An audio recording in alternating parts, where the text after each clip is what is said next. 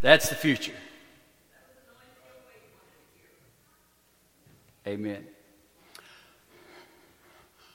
This morning's scripture, Romans 12, 14 through 21.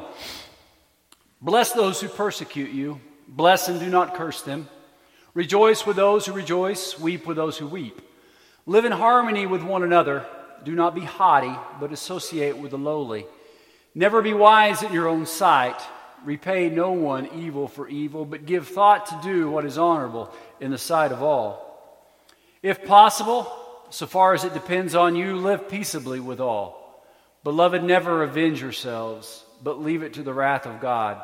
For it is written, vengeance is mine, I will repay, says the Lord. To the contrary, if your enemy is hungry, feed him. If he is thirsty, give him something to drink. For by so doing you will heap burning coals on his head. Do not be overcome by evil, but overcome evil with good. The word of God, let us pray. Most gracious God, as we look at these very difficult verses this morning, we pray that your Holy Spirit would guide our thoughts, sear them into our minds, help us to put them to work in our lives. Help us to give new meaning to them, Lord, to understand them better. And Lord, I pray this morning that the words I speak be not of me, but be of your Spirit and be glorifying unto you. For it is in Christ's precious name we pray. Amen. So as Paul began this 12th chapter, it was sort of a primer on how Christians relate to other Christians, how we get along with each other and what we're supposed to do and what that's supposed to look like. But as we go through this 12th chapter, the focus tends to broaden, and it broadens to believers and unbelievers alike. So the scope gets wider as we go through it, and what I've read this morning demonstrates that. You know, as you've heard me say many times, I'm concerned about what I see from the church as a whole. Not this particular church, but just the church with a small c, we'll say. As I said last week, we tend to compartmentalize Christianity. And by compartmentalizing Christianity, there are those that say, yes, I accept Jesus Christ as my Lord and Savior. I've asked Him to forgive me of my sins, and that's it. At that point, I'm going to lock the door, and I'm going to hold the key, and He's going to have no other part in my life. Because that's the only part that I care about is eternity, and I think that's how I get there. So that's all the relationship's going to be. But as I said to you last week, a true relationship with Jesus does not allow that to happen. You may think you've done that, but if you think you've done that, you don't have a relationship with Him at all. Because He permeates every aspect of our lives when we truly know Him. There is nothing that is left uncovered, or there's no part of us that He doesn't become involved with and in. Unfortunately, we want Jesus as our Savior because we think that's easy. We send that message, right?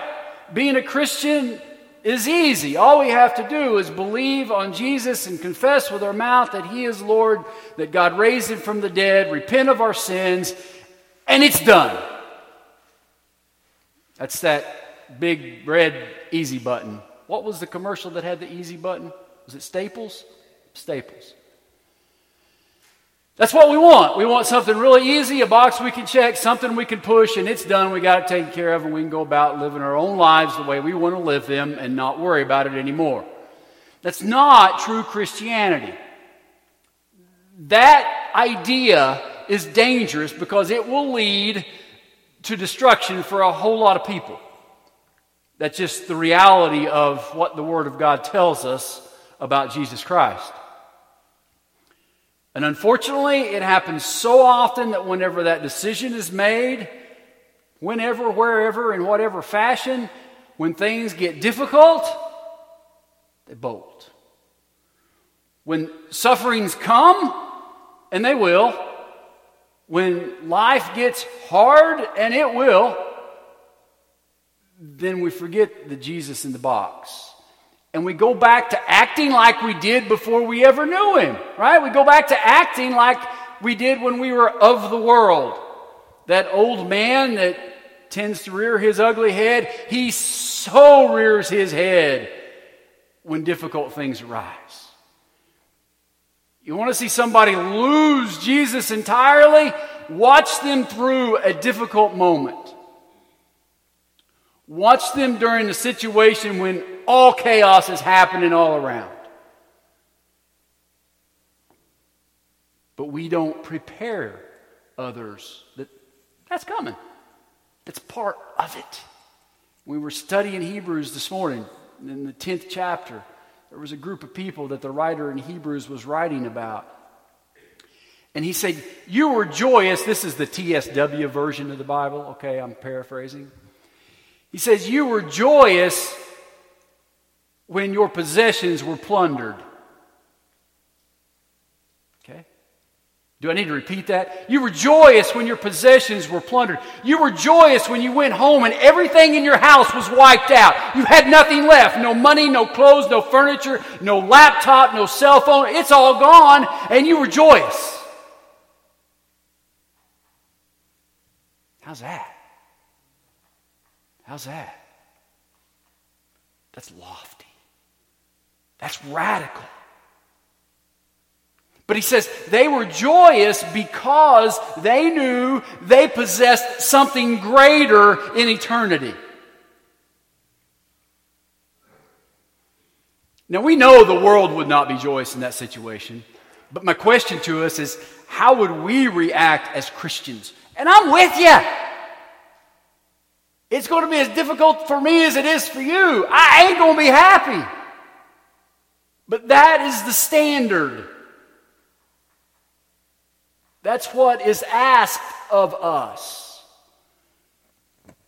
So when we have young people and we're trying to lure them to Jesus, do we tell them you're going to have to rejoice when someone steals everything you have? No. Because that's a hard button, right? We have the easy button, that's the hard one. Christianity is hard. It's hard, it's difficult. And I say it hopefully often up here. There's nothing easy about it. As I said a couple weeks ago, it's the easiest thing in the world and it is the hardest thing in the world. It's going to ask you to turn away from things or people that you dearly love.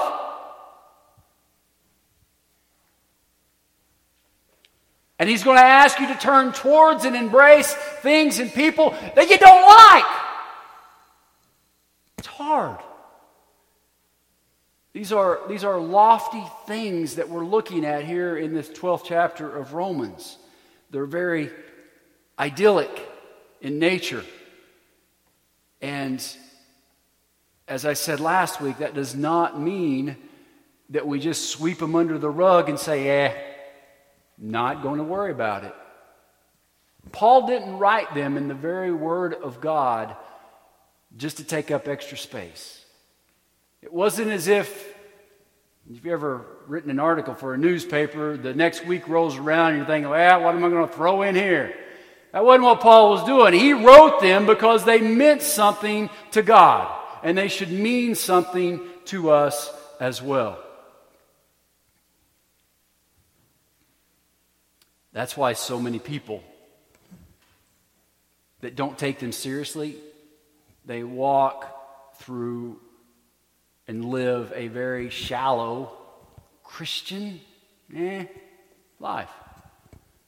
They don't see the radical nature of it, the true life of being a Christian.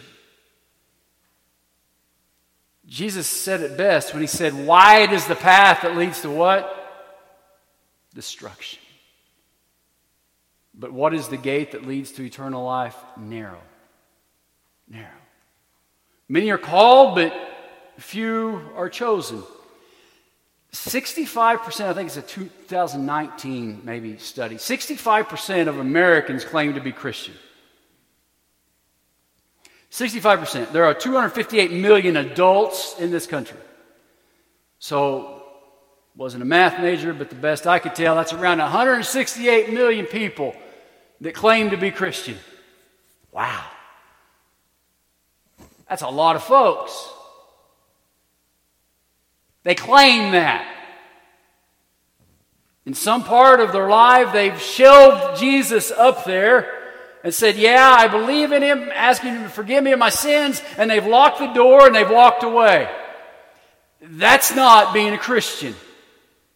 Somebody that stood up here did them a disservice. Or somebody's mom and dad taught them incorrectly.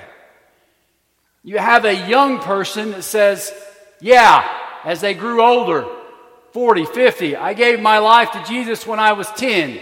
Did you? Did you really give your life to him? Was your life changed so dramatically that when somebody comes into your house and wipes out everything that you have, you are joyous in that moment? Or did you just do something because it was popular and seemed to be the thing to do at the time because everybody was encouraging you to do it? Everybody should give their life to Jesus, but everybody should do so eyes wide open, going in, knowing it's not an easy road. But it'll be so worth it, right? I don't want to paint it all doom and gloom because everything that we suffer in this world is not even worthy of being compared to the glory of eternity. I want you to know that. You can bank on that, but I will also tell you, you can bank on the suffering. It's going to happen. So be prepared. So we have this morning more difficult portions of Scripture, more lofty portions of Scripture. Christians have been persecuted or killed for over 2,000 years. Praise God we don't see it as much in this country. I suspect there will come a time when we probably will. We may not live to see it. I hope that we don't, but I believe that it will be coming. But rest assured, it's happening in other places around this world. Every single apostle was killed for their faith. Every one of them. None of them requested a revolt. None of them tried to raise troops to fight back against those that were going to kill them. None of them wanted to overthrow whatever government it was that was killing them. Not one. Why is that? It was because they lived their lives mimicking Jesus. You remember those bracelets? Gosh, our kids were little. WWJD. Anybody remember those? You got one? Are they back? They're back. Things come in style and out of style like the mullet. Not going to happen to this guy. I did have one. But anyway, those bracelets, WWJD, what would Jesus do? They were a fad. They became sort of a fashion type statement. But the underlying premise behind him is brilliant. Brilliant. If you want to know what is expected of us as Christians, ask yourself that question, right? Whenever you're getting ready to respond to someone that has just ticked you off, ask yourself that question. What would Jesus do in this situation? And I think more times than not, it's going to change your response. Now, he didn't give us every answer to every situation we may be in. But as you look through the Gospels, you're going to see someone that's the opposite of what we are when we come to this earth. You're going to see a very gentle, a very loving human being, and demonstrated that love to everyone. But the one thing that he did not compromise, and that was the Father and his words. So if you wanted to gain his ire, do something against the Word of God or against his Father. Then you would see his ire. But that was it. Whatever they did to him, not once did he try to fight back. Not once did he try to revolt. Not once did he try to call down 12 legions of angels in an instant.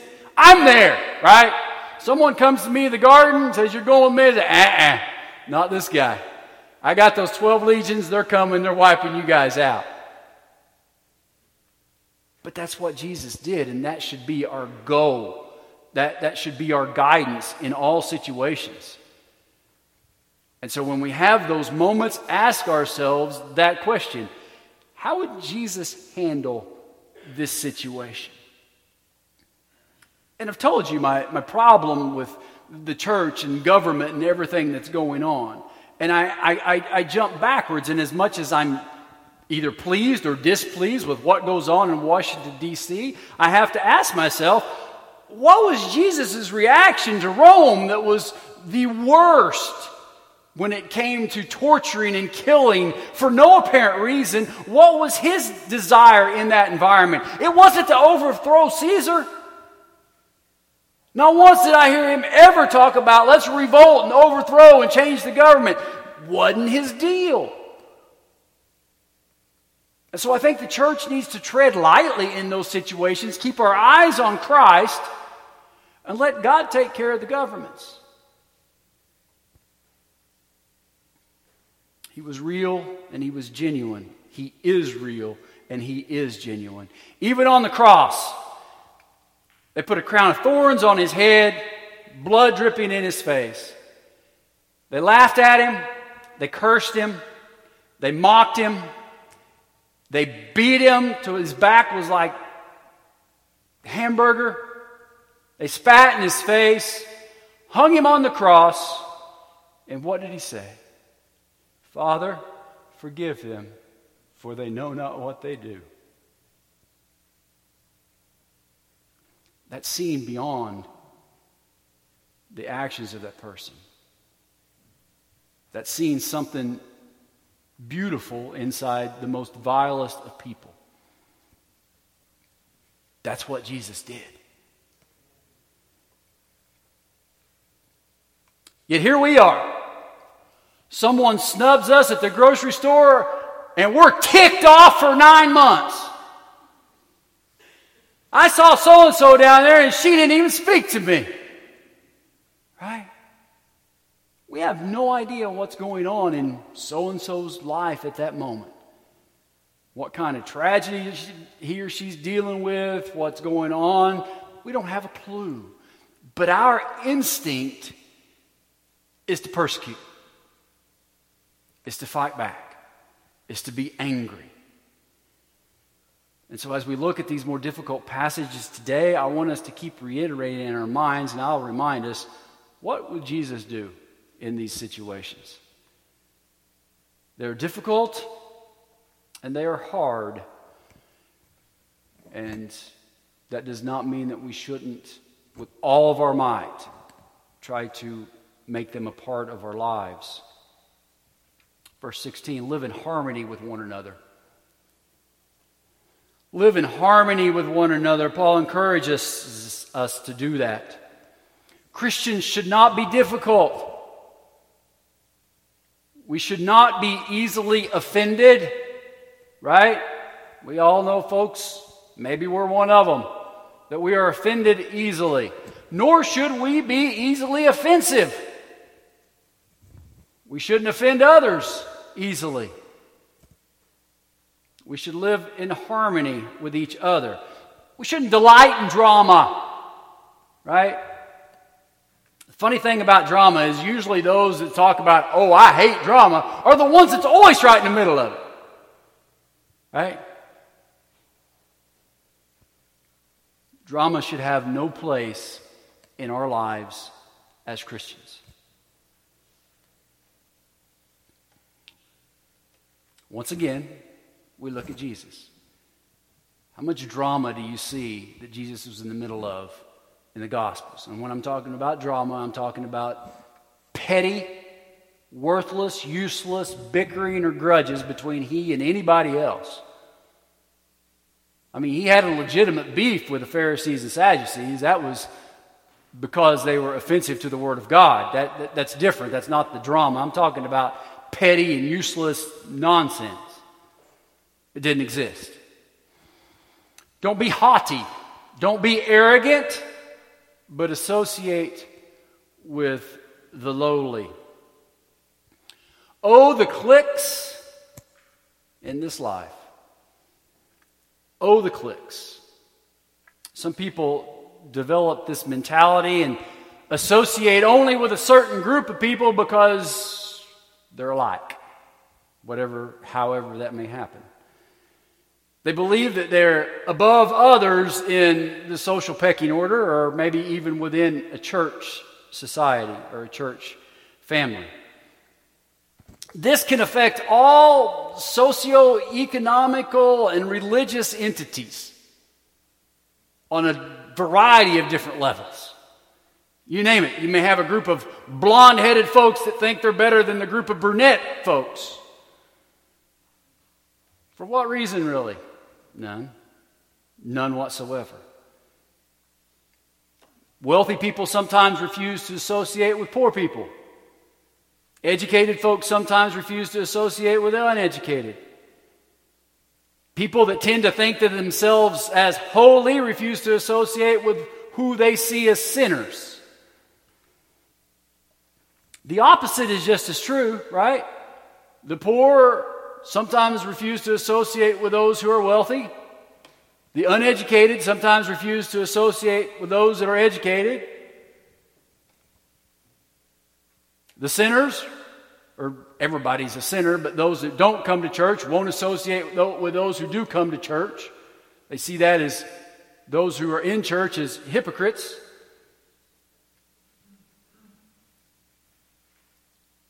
Everything behind this passage of Scripture associating with the lowly is prefaced by don't be haughty. That's the key. Pride. Pride is the reason we refuse to associate with other people, or we think we're better than those that we're not associating with it. Whether we have great pride in our lack of education, where we have great pride in our wealth, or lack of wealth, whatever it be, our blonde hair, our black hair, it doesn't matter. The whole reason behind our refusal to associate with some people is pride. And that's why Paul prefaces this with, don't be haughty. Don't be prideful. Associate with everyone. We go back. What would Jesus do? What did he do? Did he only associate with the rich? No. He associated with everybody. The lowly, the tax collectors, those that were despised by everybody else, Jesus was there. The sinners, everybody. He did not discriminate for any reason based on anything. Nor should we. Never be wise in your own sight. Never be wise in your own sight. These folks are pretty difficult to be around, right? Because when we get to some point and we're so wise in our own sight, it is hard to be in the same room with a lot of these folks, right? Because you're going to know this for the most part. You're going to know how intelligent they believe that they are because they can't help but share it. And yet Paul tells us to guard against that. Don't be what's the key word here? Know-it-all, right? Nobody likes to know it all. Back up to the humility thing. It's the pride that causes that. Who was the wisest ever to walk this earth. It was Jesus. And yet as you read the Gospels and you watch him in your mind's eye through the words of God, you don't see him boasting about that. I mean, he would predict what people were going to do before they did it. Never said another word. Now, us, on the other hand, you remember I told you that was going to happen. Right? Because we want the credit for being so smart about what we just predicted. I don't remember Jesus in the garden when he's sitting, or in the upper room when they're sitting at the Last Supper and he's dining with all the apostles, and he looks to Judas and says, the one that's going to betray me is here right now. And he basically tells Judas, it's you. And Judas gets up and leaves, and later on that night, Judas brings in a big group of Roman soldiers to arrest him, and he kisses him on his cheek. I don't think Jesus turned around and said, see, I told you all he was going to do this. No. The smartest person to ever walked this earth with great humility. Never bragged. No one ever knew that he was the smartest man in the room, even though he was. It's all about living harmoniously with each other. Because if you are wise in your own sight, nobody's going to be able to be around you. It's going to be like oil and water. They're not going to enjoy your company. You're going to be offensive. After all, what is there to brag about? What role do we have in any intelligence we may have? It's sort of like whenever we get proud, or if we get proud or arrogant or the way we look. What control do we have over that? None. It's all a gift of God. Whatever is floating around between his ears that is of any benefit to anyone in this world is because of God, not because of this guy. And so there's no reason that we should be wise in our own sight, and yet it happens. Verse 18. If possible, so far as it depends on you, live peaceably with all. Notice Paul prefaces this twice. He tells us to live peaceably with all, but he hedges it. If possible, and so far as it depends on you. Anyone, I'm not asking you to raise your hand, just in your own mind, have somebody that it's just not going to happen with. You've done everything that you could do. You've tried everything that you could do. Can't do it.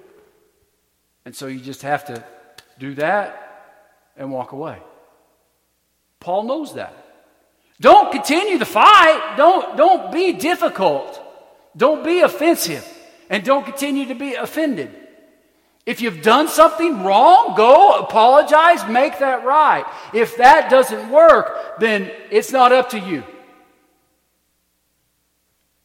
And he says, if possible, so far as it depends on you, don't apologize, especially if it has to do with Jesus and the Word of God and your relationship with God.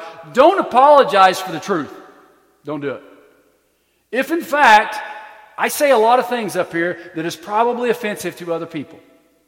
And I hope they're only offensive to other people because they come from the Word of God.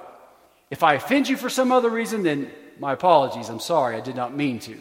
But if I offend you, or the Word of God offends you through me, it was meant to. And I'm not going to apologize for that. And I think that's what's wrong in a lot of places today. We don't want the Word of God to be offensive through who's ever bringing that message. But God means it that way for a reason. It's supposed to be. It's offensive to me. You know, when I'm sitting down and I'm preparing this and I'm going through it, it shows me how horrible I am. It puts that mirror out there, and, you know, I'm not just preaching to a group of people. It's to me too. And it is offensive to me, but it's supposed to be. And so, if it's possible, so if I've offended you for the Word of God, it's not possible. I'm not going to be able to make that peaceable. I'm not going to wash that down so that it is or it makes you feel warm and fuzzy inside, because that's not what God wants of me. It's not what God wants of you. So I think those are the reasons why Paul prefaces that. Live peaceably with all, with, if possible, and as far as it depends on us. Verse 19. Beloved, never revenge yourselves. Oh, this is difficult. Leave it to the wrath of God, for it is written, vengeance is mine, and I will repay, says the Lord. There is something within us as fallen men and women that want to get even, right? It's just there. And there's something that hangs on after we are born again that rears its head that continues this. And that's why Paul encourages us, no, check yourself of this. Deal with this if it's in your heart, and I assure you it probably is, because it's here too. Never avenge yourselves. Leave it to the wrath of God. We love to see people get what they deserve, right? And when somebody hurts us, we want them hurt. Unfortunately, that's how it works. And then you'll hear the oft-quoted Leviticus 24. Eye for an eye, tooth for a tooth, right? You punch me, I get to punch you. We've covered this, but it's been some years. Eye for an eye, tooth for a tooth is for the government. You punch me, you go to jail. That is until 22, whenever the Bail Reform Act kicks in and nobody goes to jail anymore, but we'll talk about that another day. Leviticus 24 was all about a way to set up the government. It wasn't about me reacting to you. It wasn't as if you slap me, I get to slap you. No, you slap me, the government's going to bring justice down on you. That was what that was all about. So when they quote Leviticus 24, you hear eye for an eye, that's the proper setting in the proper context. It doesn't justify you shooting someone that shoots you.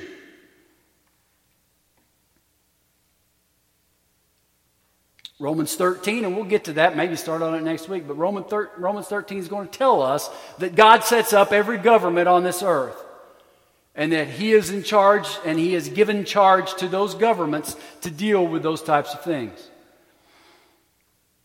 Instead of being vindictive and seeking retribution, what does Paul tell us to do? Leave it to the wrath of God. He will repay. It's a quote from Deuteronomy 32. Every bad deed will go punished. Every one of them. Rest assured of that. Every bad deed that I have done, that you have done, will go punished. It's just a question on whether it's going to be punished through a substitute or it's going to be punished through the individual that did it.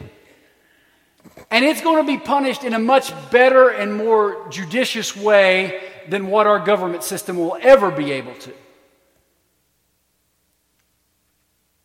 Jesus was the substitute. Remember the Gabby Patino and Brian Laundrie situation where he killed his fiancée, I think it was around Jackson Hole, Wyoming, and then he come home and went and they found him allegedly or apparently committing suicide in Florida.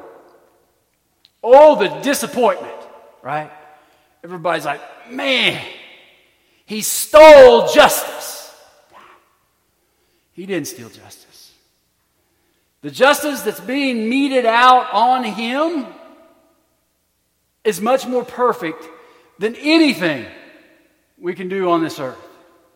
Understand and know that. That is why vengeance is not for us, but it is for God. Oh, we have another lofty one. To the contrary, if your enemy is hungry, let him starve. No, it's not what the Word of God says. If your enemy is hungry, feed him. If he is thirsty, give him drink. Here's the alternative. This is what we're supposed to do. Don't turn to revenge. Don't seek vengeance. Instead, if he's hungry, if the guy that just punched you in the jaw needs a ham sandwich, make it for him. If he's thirsty, give him a glass of water. Man, that's tough. That's not easy. What happens when you do these things? It tells us that you're heaping burning coals on his head. Well, many people believe that means he's being punished more, right? You think, well, God's vengeance is going to be greater, so I'll gladly make him a ham sandwich and give him a glass of water because I want God to pour out his wrath on him. It's not what this means. It's kind of difficult to find, but in ancient Egypt, when someone was humiliated or embarrassed or were repenting from something they did and were embarrassed about something they did, they wore a pot on their head and put burning coals in that pot and walked around with it on. So that's what you're doing. And if you think about it, what's the reaction you're going to get whenever you do that? Somebody socks you in the jaw. You say, hey, can I get you some food or drink? Wow. It's going to cause most people to feel really bad about how they treated you. And it's going to stop the situation from escalating, right? They sock you in the jaw, you hit them back, and then here we go, it's on.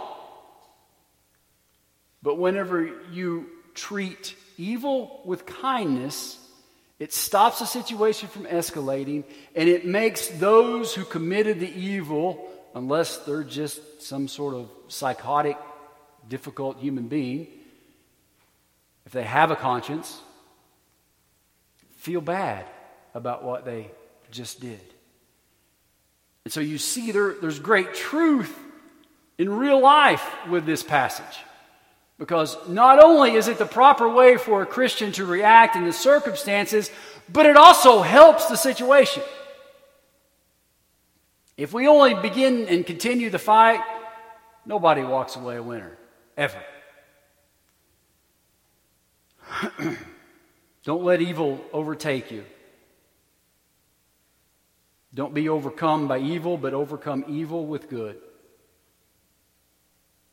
Evil in the form of vengeance has destroyed many lives. The desire to get back or get even or see that someone gets what they deserve has destroyed countless lives. And it holds you hostage. It is a captor. It is a prison that only you reside in. And so there is great freedom when we are able to do that. When we're able to let go of someone else and how they've wronged us, whether we can live in harmony with them or not, but to let go of it and just move on, then we're freed. We're freed to truly love. But if you're harboring, number one is you're not a very good person and people just don't like to be around you because you're always bitter. Number two is it frees you to truly love other folks whenever you can let it go and understand and respect that vengeance is God and not our own. We become much more enjoyable people. These aren't easy principles.